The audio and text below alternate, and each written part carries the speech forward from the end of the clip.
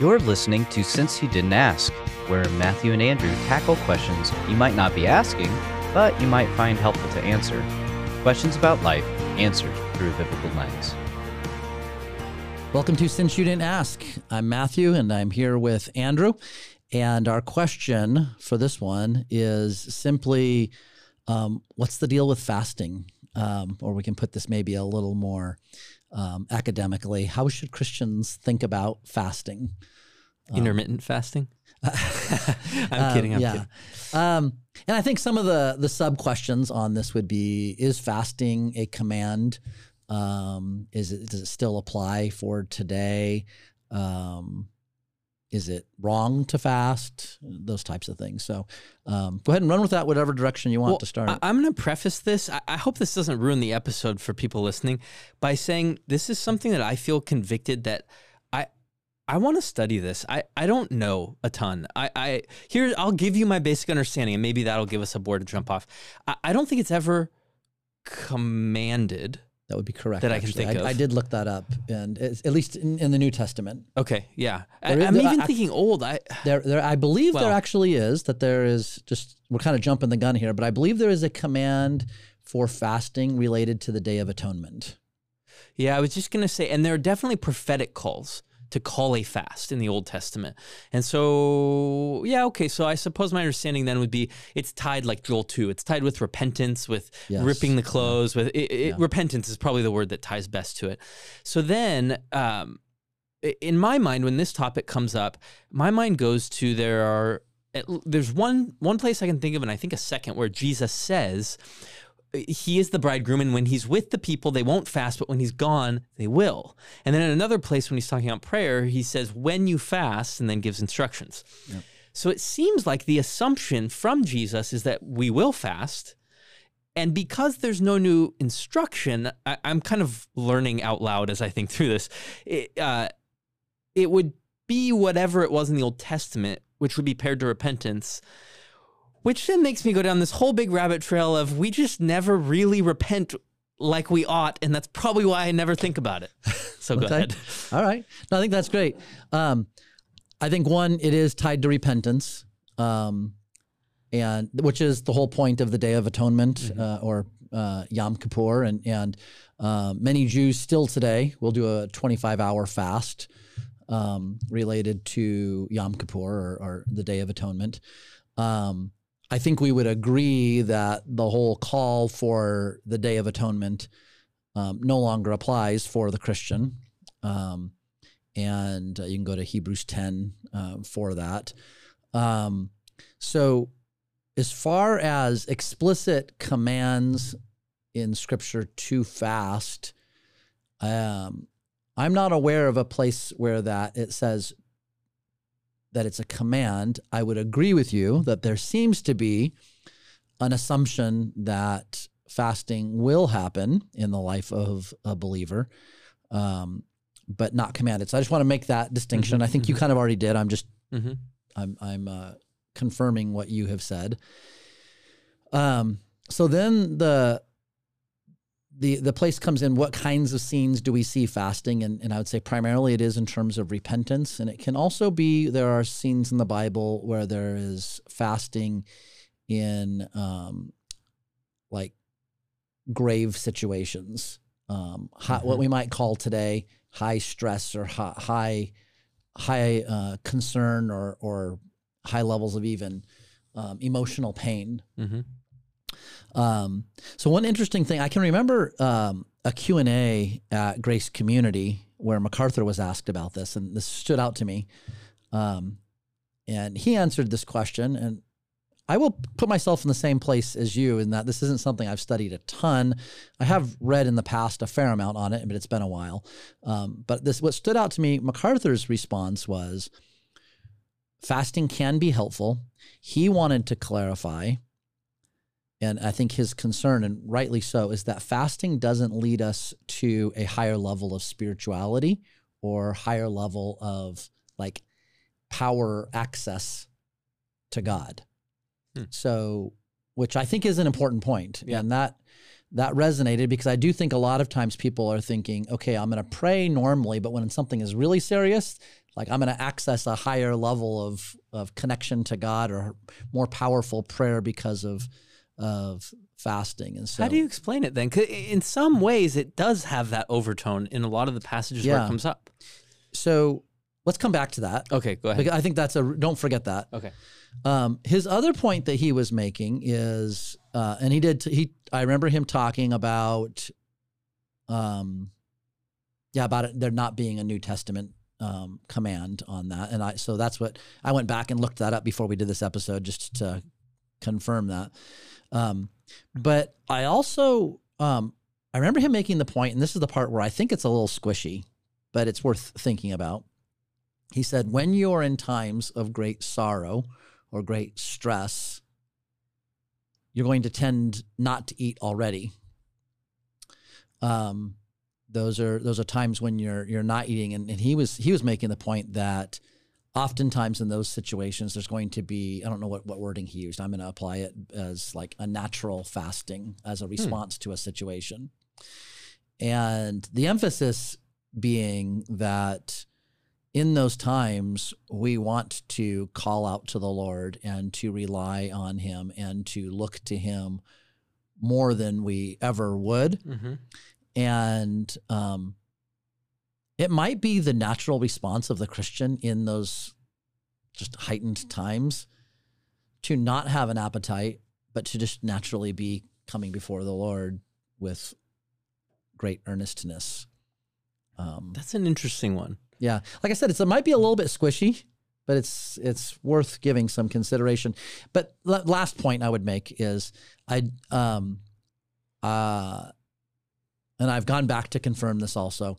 So just, I know I'm kind of quoting MacArthur on this, but it's a helpful framework for me. He would make the case that fasting can still be a good and healthy thing for a believer to do on an ongoing basis. So his kind of conclusion on this would be, 1, it's not commanded. 2, it can be a healthy thing, but don't look at it as a special access or special power as a Christian. And 3 or 4, whatever number I'm on, recognize that in certain points in life that kind of naturally happens. And the difference between the believer and the unbeliever is where a believer might be in great sorrow and not feel like eating.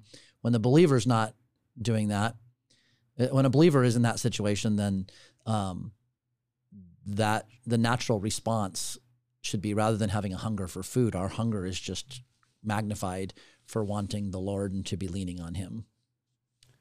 Just real quick, do you think, so instead of thinking that it gives us extra power or access to God, less of pulling him toward us, with the repentance idea, it's almost more of maybe in especially in the Old Testament when we see it, it's like the circumstance is a wake-up call to trigger, I need to repent and fast, and instead of pulling him closer, us moving toward him. Yeah. And the fasting is setting aside kind of the normal, natural pattern of life to say, no, like, I have to be near to I don't know maybe how to. I would agree with you that I think the fasting is more what it does for us as opposed to accessing God more closely, making our prayers somehow more powerful, but especially in the repentance context of fasting. Mm-hmm. The part where that gets, and I think we have to be super careful in even how we talk about this, is, this will sound like a weird connection, but a prevalent thing that might happen, especially with young people, would be like the issue of cutting. Okay. For those of you not watching live, which is not any of you, Andrew just made a face. No, but oftentimes cutting can be an infliction of pain that helps to spell out or make other things in life that are painful more real, and actually becomes kind of a therapeutic process it's an unhealthy therapy. Okay. I'd want to be careful about the person who feels convicted over their sin, doesn't have an understanding in their heart, maybe in their head, but doesn't have an actual grasp of the forgiveness of God and the power of the gospel for forgiveness, and in wanting to feel better, leans into the fasting as a part of self-punishment that somehow alleviates the pain of the guilt that they're feeling. Paying for the sin on your own. In a way, yeah. And that, I think, can become radically unhealthy, both physically and spiritually. That's an awesome caveat. So I think we need to make that very loudly. So to the extent that that a person would fast I have to be careful on even this word healthy. I mean healthy physically and spiritually, but I'm meaning spiritually primarily in a healthy spiritual way.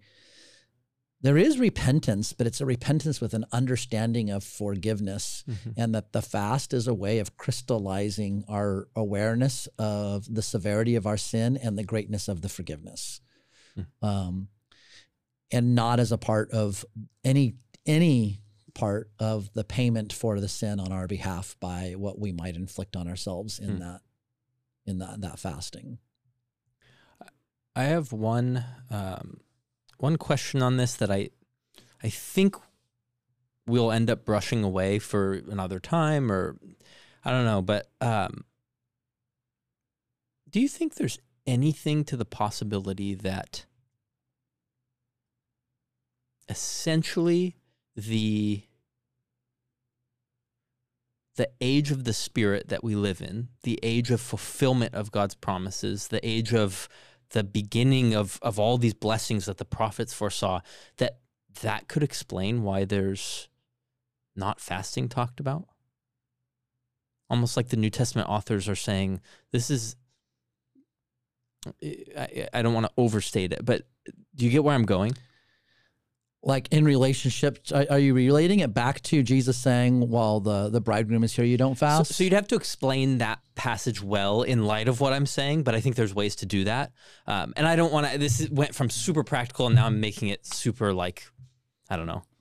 Theological. Yeah, that's maybe a separate thing, but I just wonder if maybe Christians don't have the impulse because of the era of redemptive history that we're living in. It could be in part, and I think coupled with that is American culture. Right, that's the other thing that which muddies. does change things. So yeah. I think maybe where I would, and you can certainly add to this, but kind of where I would sum up and leave this, don't fast to pay for your sins. Don't fast thinking that you're gaining some special power or extra access to God in that. Be careful about fasting out of some obligation. I think that can probably lead into a spiritually unhealthy place. I don't think it's an obligation. However, there are healthy and good ways to fast. And I think, again, we highlighted fasting in repentance as a way of heightening our awareness of guilt and forgiveness. Fasting in times of great stress where we just want to lean on the Lord, and there can be an intentional way of doing that I think can be appropriate in those cases. Just saying, God, I really need you, and you want to magnify that emphasis to yourself, to remind yourself of the need you have for him. I think that can be helpful. But then within that, then there can be this natural fasting, which I'm saying where you are just, you lose your appetite out of pain or sorrow or whatever it might be.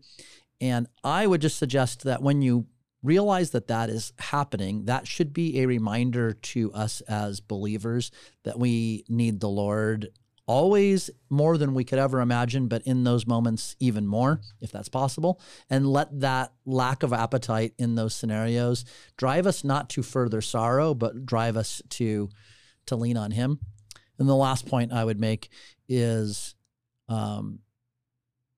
we probably all have been in scenarios where we are so consumed with a certain activity where we forget to eat, where we're just consumed with something that we are doing, and eating doesn't become a priority. I would hope in the Christian life that we become so consumed with our pursuit of the Lord in certain places in our lives where maybe we miss lunch because we're just spending some time in real time with the Lord in prayer and in His Word, studying, and even in maybe in certain ways of ministry or serving other people. But I think that's a way where we're so consumed with actually serving the Lord.